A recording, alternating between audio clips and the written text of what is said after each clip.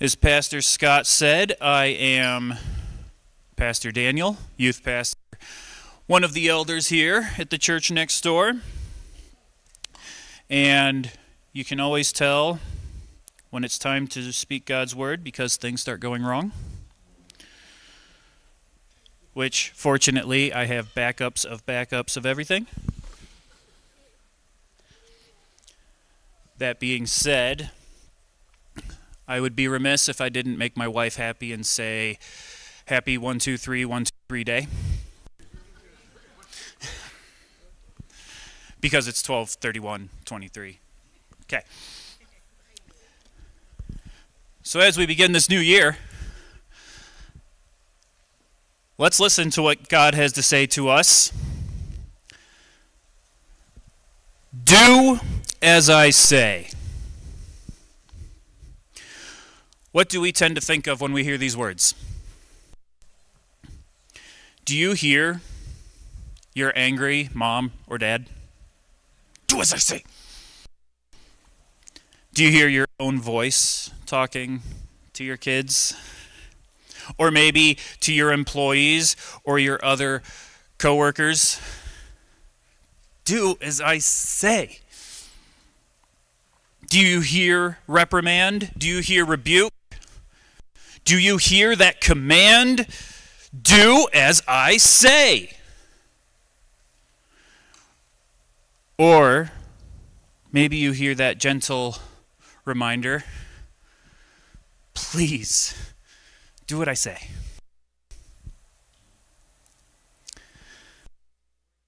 Through my head tend to be, do as I say, not as I do. That hypocritical reminder that we fall, but we hope that others do better. We hope children learn from our mistakes. We hope that others can just see what is good and follow that, even when we mess up. But I also think of those times my parents would ask me to do something that I just didn't understand. And I would try and try. And I would keep thinking, no, I haven't done. But why? This doesn't make sense.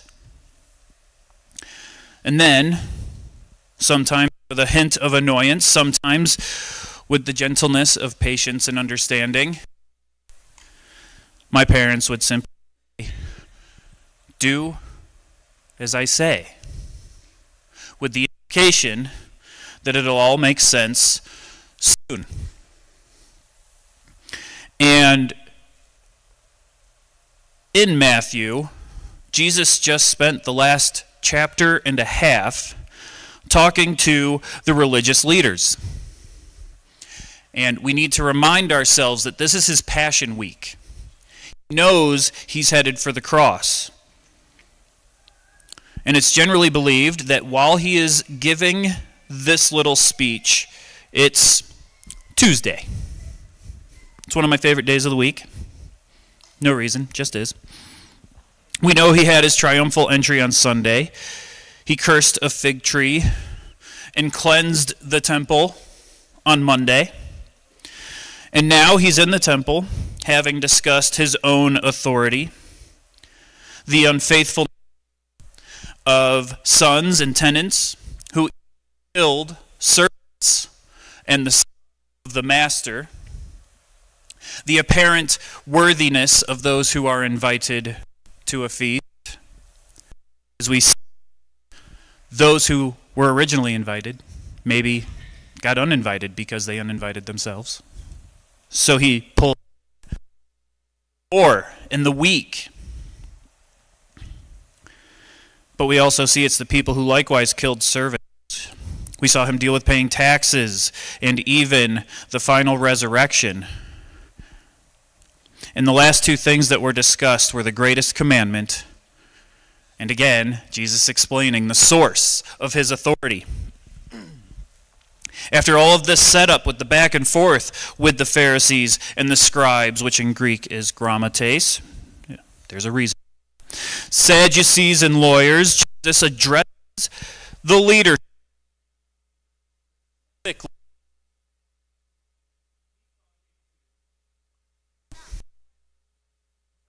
Scribes, these. They were hearing him talk like you're hearing.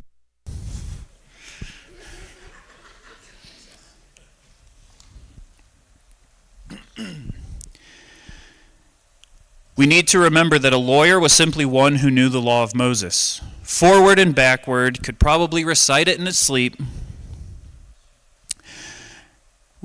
He doesn't bother even talking with the Sadducees because we know they deny the power of the law even while they teach it. Instead, Jesus just focuses his attention on the Pharisees, the conservative leaders and pastors of their day,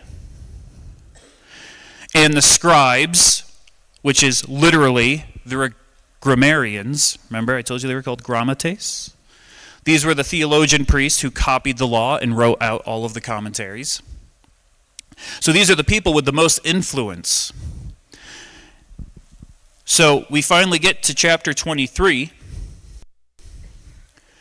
and with all of this set up, we see him say in verse 1, "Then Jesus said to the crowds and to his disciples, 'The scribes and the Pharisees sit on Moses' seat, so do and observe whatever they tell you, but not the works they do.'" So we see right here that Jesus directs this introduction to the people, not to the people he's been debating. I imagine he starts out looking at the crowd. They sit on the seat of Moses, so do what they say. But as he talks, he shifts over to the Pharisees and the scribes. So he may be talking to his disciples, but he is actually speaking to the leadership.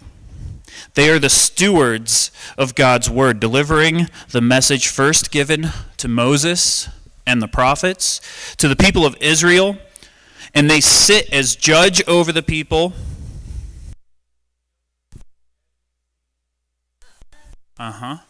In Deuteronomy chapter 17, "And you shall come to the Levitical priests and to the judge who is in office in those days, and you shall consult them, and they shall declare to you the decision. Then you shall do according to what they declare to you from that place that the Lord will choose.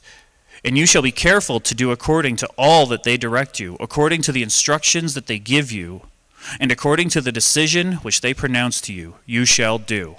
You shall not turn aside from their verdict, either to the left or to the right." So this means Jesus is reminding them that yes, the leaders speak God's truth. You are to listen. We still see Jesus doing that thing he's been doing this whole time, where he points everybody listening back to the Word of God. He uses the Word of God to explain where he's coming from, so there's no way they can say he's denying God's truth.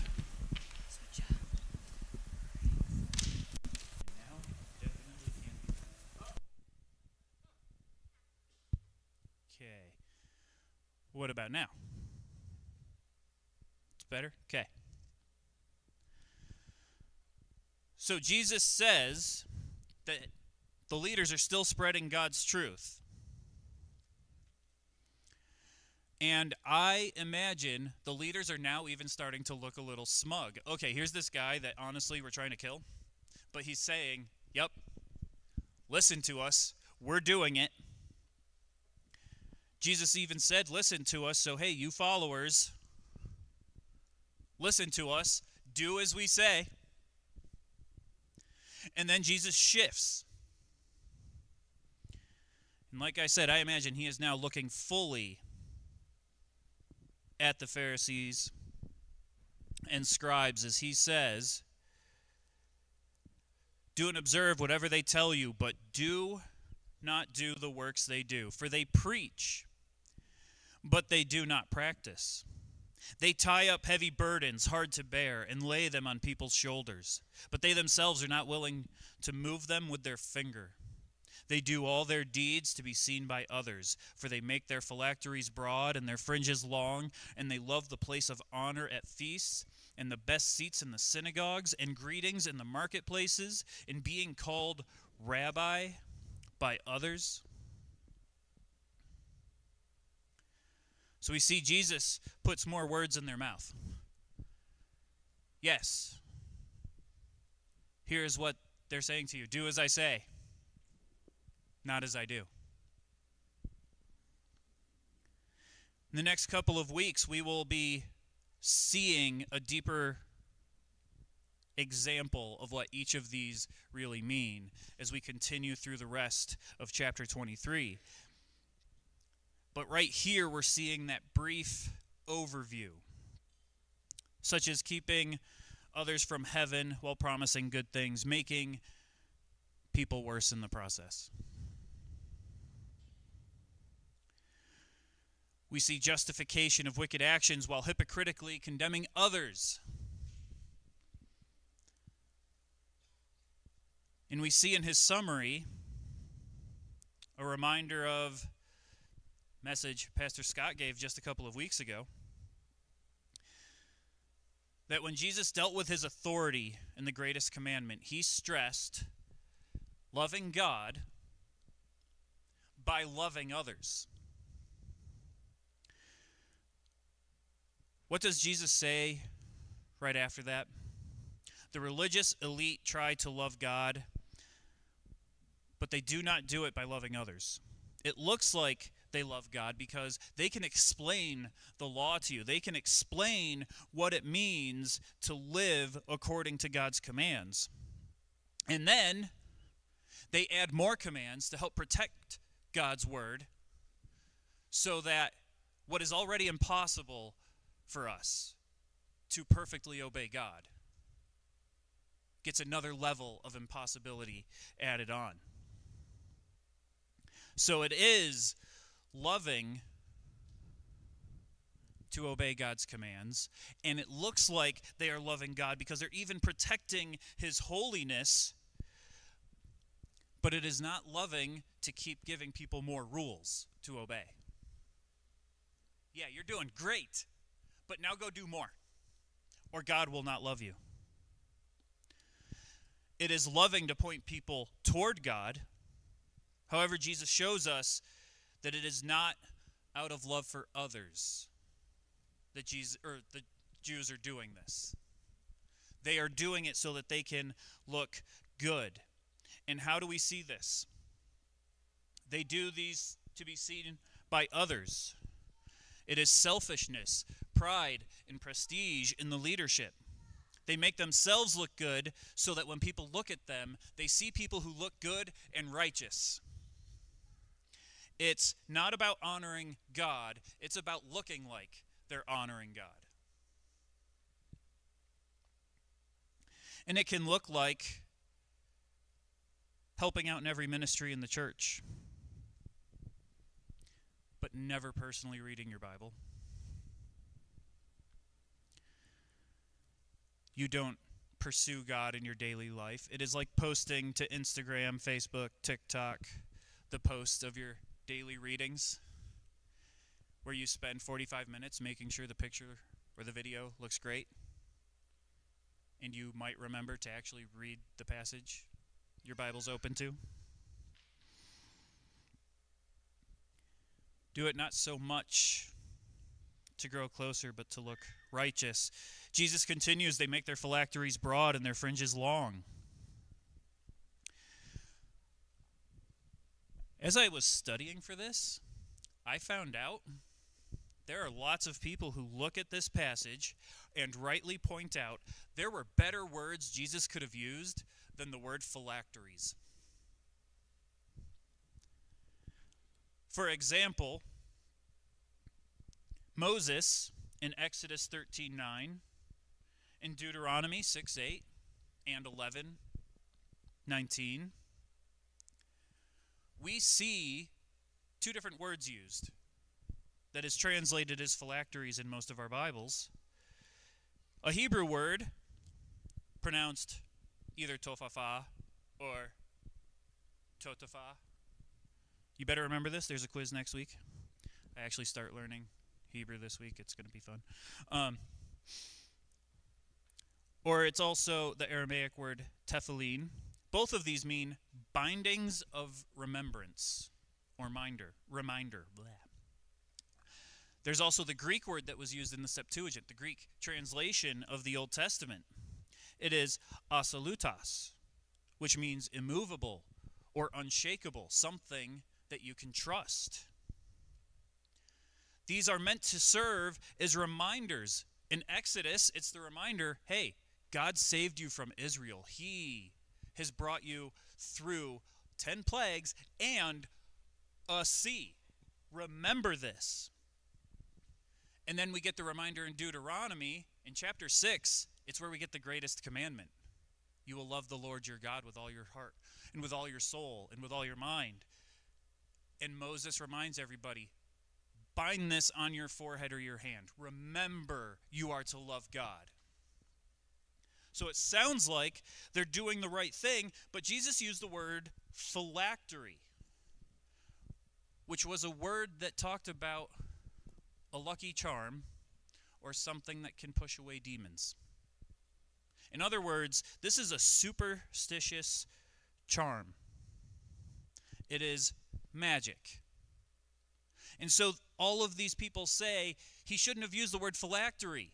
They had words. He's saying that the Jewish leadership are being superstitious. Do you think Jesus used the wrong word? It seems more Jesus is saying the Pharisees are using God's word as some sort of protective spell to keep away the demons or to make their life better. And that definitely seems to be the example we get. Instead of keeping God's word at the forefront of their minds, hearts, and actions as an act of worship and love, they are using God's word as something defensive and even offensive. And the fringes on their cloaks were to be a reminder of God's holiness laws, as found in Numbers 15 and Deuteronomy 22. They're showing they know God's word better than anybody. Look how long the fringes of our robes are. We know all of God's laws. And you know what? There's hundreds of them, and we've added thousands more. Look how amazing we are. And this reminds me of the parable Jesus told of the proud Pharisee. Oh, God, look at me. I fast twice a week and I give to the poor. And the tax collector, who bowed his head because he didn't feel worthy to approach God and say, have mercy on me, a sinner. Which means this looks like looking down on other Christians because they don't quite believe the same way we do. It's letting everyone know what they've done wrong and never showing grace. I know I've done that.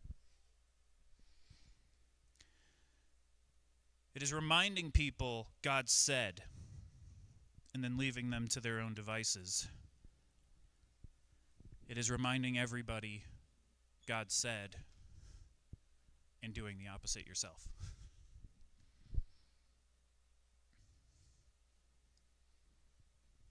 Which of course means we have to have food. They love the place of honor at feasts and the best seats in the synagogues.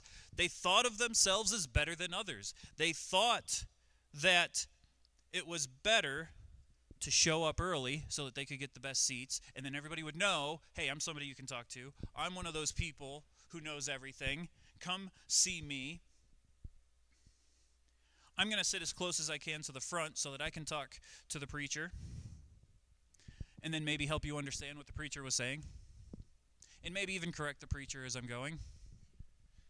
For the record, if we ever say anything wrong, tell us. We're not afraid of being corrected here. So it's just like showing up to church and finding somebody in your favorite seat and throwing a fit.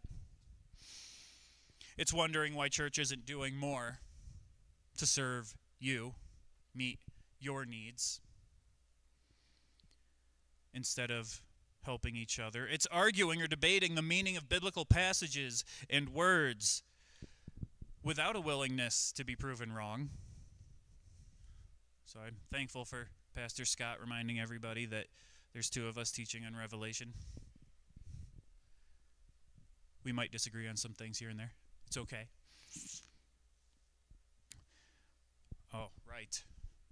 It's all of these discernment teachers we see on YouTube today who call out every little sin of teachers out there. And they are no better themselves. And I know I used to follow a bunch of them too.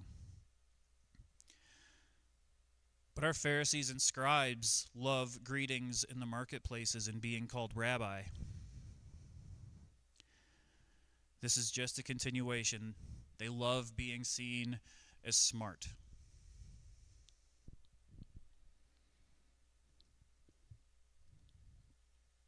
Some rabbis even demanded people give them public honor, that you should bow down to them in public. You should kiss their hand.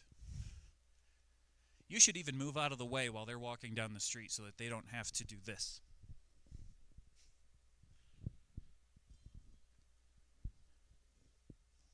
More YouTubers who expect you recognize their good teaching, or you're a horrible sinner. It is our so-called apostles and prophets today who brag about their spiritual giftings, and they drag other people away from God's word in the process. Because we know more today. It is expecting non-Christians to behave just like Christians, or that all Christians should act exactly the same way. This is just like being a Pharisee. And yet Jesus says that these are the people we are supposed to be listening to. Well, how does he continue? Verse 8, Matthew 23. But you are not to be called rabbi, for you have one teacher, and you are all brothers. And call no man your father on earth, for you have one Father who is in heaven. Neither be called instructors, for you have one instructor, the Christ. The greatest among you shall be your servant. Whoever exalts himself will be humbled, and whoever humbles himself will be exalted. So is Jesus saying we shouldn't have teachers or pastors, and you never should have teachers or pastors over you? No. He is saying stop seeking the titles. If he was really saying nobody should have titles, he gave 12 people the title apostle. And those apostles called people pastors and teachers. Instead, he is saying, stop seeking to be better than others. Stop seeking to always correct everybody. Seek first the kingdom of God and his righteousness, Matthew 6:33. And maybe he'll make you a teacher or a pastor. Remember James's warning in chapter 3 of his letter. Not many of you should become teachers, because teachers are judged more strictly. And we see this right away. If we look at the reaction of the Pharisees and the grammar Nazis, scribes, they like being followed, but at the same time, what does Jesus himself do? The next several verses are called the woes against the Pharisees and scribes. So let's remember, if our teaching makes God say woe to you, be careful. We also see that teachers are held to a higher standard, so we should seek that standard first. And what is that standard? From just a few verses ago, love God by loving others. How do we do it? Well, Jesus basically explained it to us in John chapter 14 when he says, "Do as I say."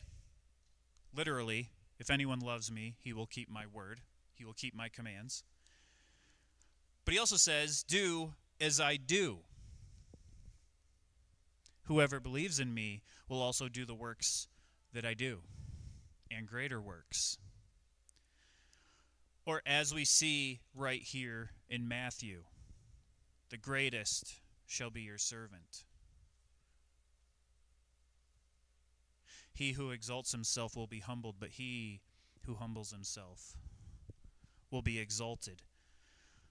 We love God by loving others through service.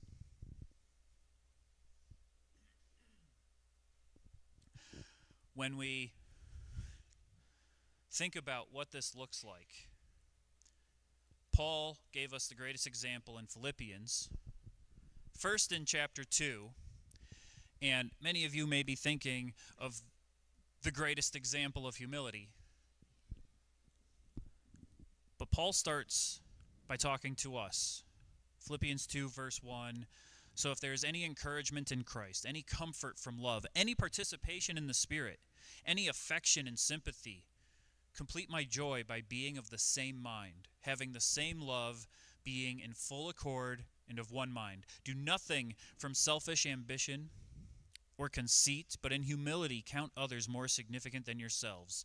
Let each of you look not only to his own interest, but also to the interests of others." So yes, we do take care of our own interests, but Paul is reminding us that we should be taking care of others first. We are to think of others before we think of ourselves. And Paul does continue to remind us that this looks like our own Creator, the sustainer of our faith, coming to us and dying for us, even death on a cross. Likewise, we serve God when we try to make it easier on each other to obey God. Like I said, it is hard. So let's help each other. We don't compromise on the truth. We still uphold God's truth. But neither, like the Pharisees, do we bash people over the head with God's truth. There's a good way and a bad way to tell the truth. Instead of demanding a title or going out of his way to get recognition or correcting every little issue or killing people who didn't follow God perfectly, Jesus gave us the example. The one who had every reason to be judgmental and ruthless, even though his Bible does have the book of Ruth in it. He showed love, grace, and mercy, and yet still told people, go and sin no more. But first he saw them, he heard them, and he loved them. People don't want to hear about a God who punishes them if they have no clue of his love. So maybe you have fallen short of perfection. Romans 3:23. We all have. Oh, I should have brought my mug with me. We're all on the naughty list. It's not rules we follow that get us into heaven and away from God's wrath, as the Pharisees clearly believed. It is trusting in the name of the one who could follow the rules perfectly. putting our trust in the work he accomplished when he died on a cross to wash away all of our sins and restore us to relationship with the Father. It is believing that he raised again from the dead, overcoming death and sin, giving us hope for eternity with him, not merely sitting on clouds playing harps, but actually living in a restored earth with restored bodies, free of pain and death and fear, and actually working in good work. Not the toil we have today. It is a reversal of the curse from Genesis 3. So maybe you're the one who doesn't show grace to others. I know I was the one. I was even talking with somebody this morning, 15, 16 years ago. You can ask the guy who left because he was probably going to stare at me this whole time. 15, 16 years ago, I was the one who would tell you, this is what God said, do it. Why aren't you doing it? You're doing a horrible job.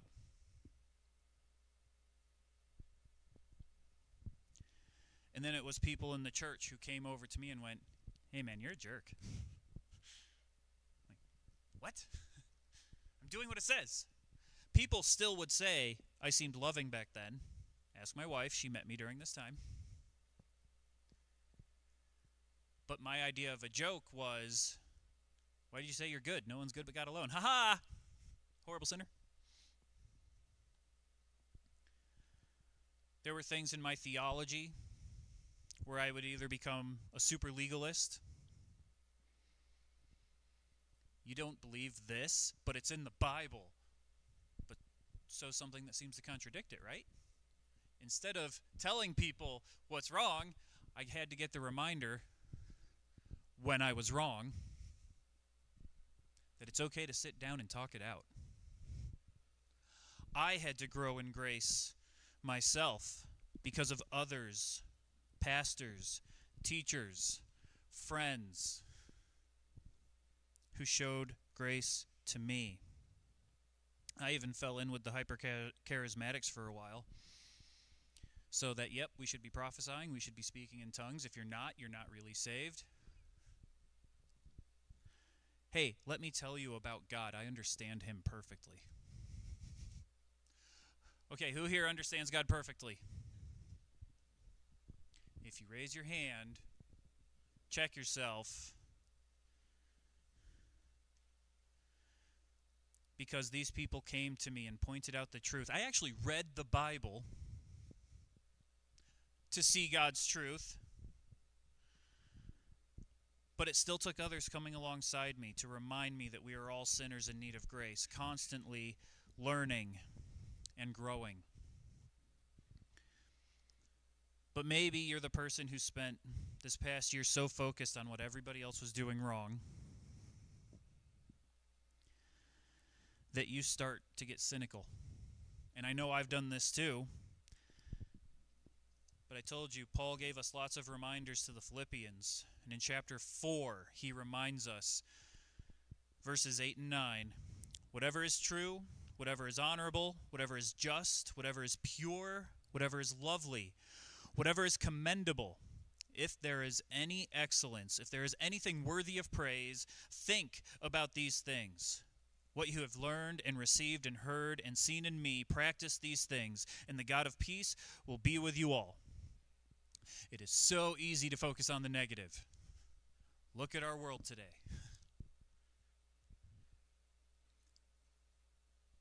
It becomes easy to focus on what everyone else is doing.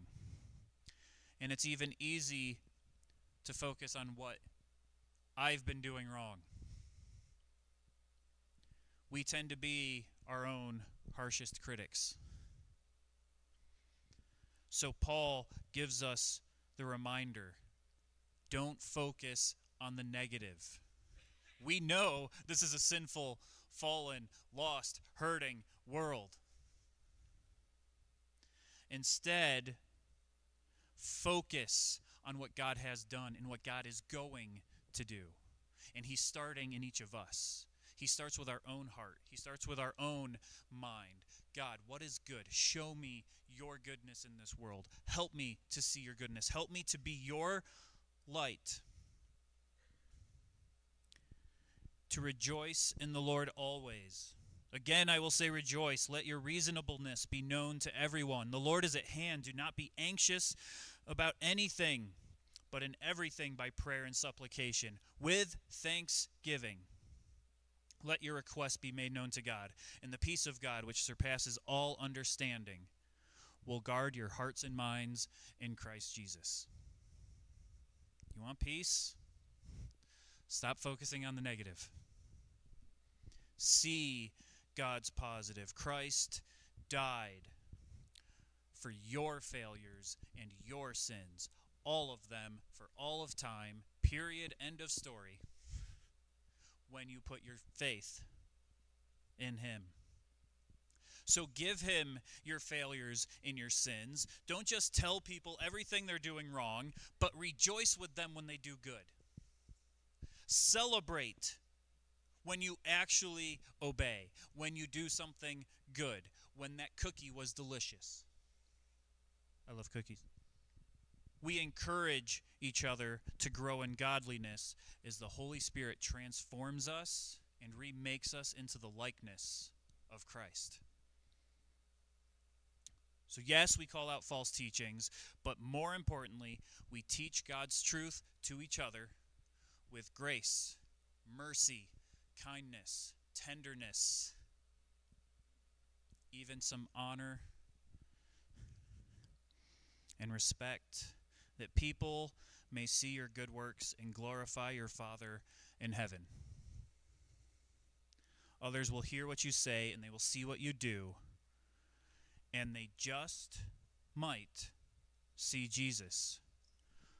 Paul said lots of good things. And in 1 Corinthians, he says, so whether you eat or drink or whatever you do, do all to the glory of God.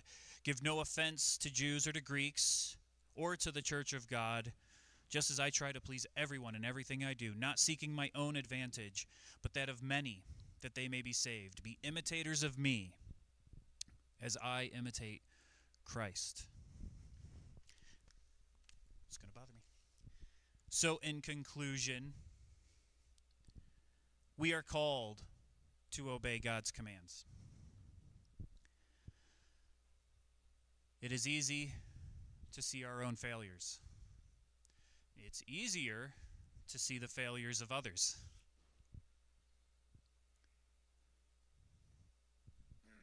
We're at that time of the year when we tend to set resolutions, goals for the coming year. I prefer the term goals because goals are things you shoot for, whereas resolutions are things that, I'm going to try and do this. And then we tend to condemn ourselves with many of these resolutions, because did you know the average person, literally 64% for 2022, gave up on their resolutions before the end of January? 3% made it to December. So sometimes we forget that the other people in church or at work or at the grocery store or on the road are going through something. How easy is it to get upset with others because don't they know what I'm going through? Without remembering they're going through something too. We want to be quick to complain about how stupid other people are being. We want to put them in their place. We want to correct them. We want to remind them of all of the rules, whether it's family or friends or coworkers or the person on the street or at the grocery store. We think they're uncaring. They need to show more grace. We can even look at people like Adam and Eve or the nation of Israel and think, why would they do something so stupid? Why did they keep messing up? And yet, what do? So maybe, whether we see everybody else failing, or we can't get over how often we fail ourselves. Instead of losing hope, instead of merely setting annual resolutions or getting upset with others, let's start where God told us to. God has commanded us to love. And just like Paul said in Philippians 2, we look after our own needs as well as others. But Jesus reminds us in Matthew 6 that we work diligently while seeking and trusting God to meet all of our needs. When we trust Him, when we love Him, life is not always easy, and it can sometimes feel impossible to love others, especially when we know they're wrong, maybe even when we know we're wrong. But Jesus says, do as I say, in that gentle, caring voice of the parent who understands, who knows better. Sometimes He gives a rebuke, especially when we knowingly disobey. But mostly, Jesus is our compassionate teacher and friend, guiding us toward a godly, fulfilling life. When we focus on loving God by loving and serving others, it is not a burden. Jesus reminds us in Matthew 11 that His yoke is easy and His burden is light, because we can rest in the light of knowing He is in control and He is the one who is loving through us. He is the one accomplishing all of the good. It is based on His faithfulness flowing through us by the power of the Holy Spirit. So I want you to leave here today hearing this one thing. It's not always easy, but Jesus has shown us the way. So let us draw near to God and draw near to each other in unity so that we can help each other, not knock each other down, lift each other up, point each other toward Christ, and live for Him.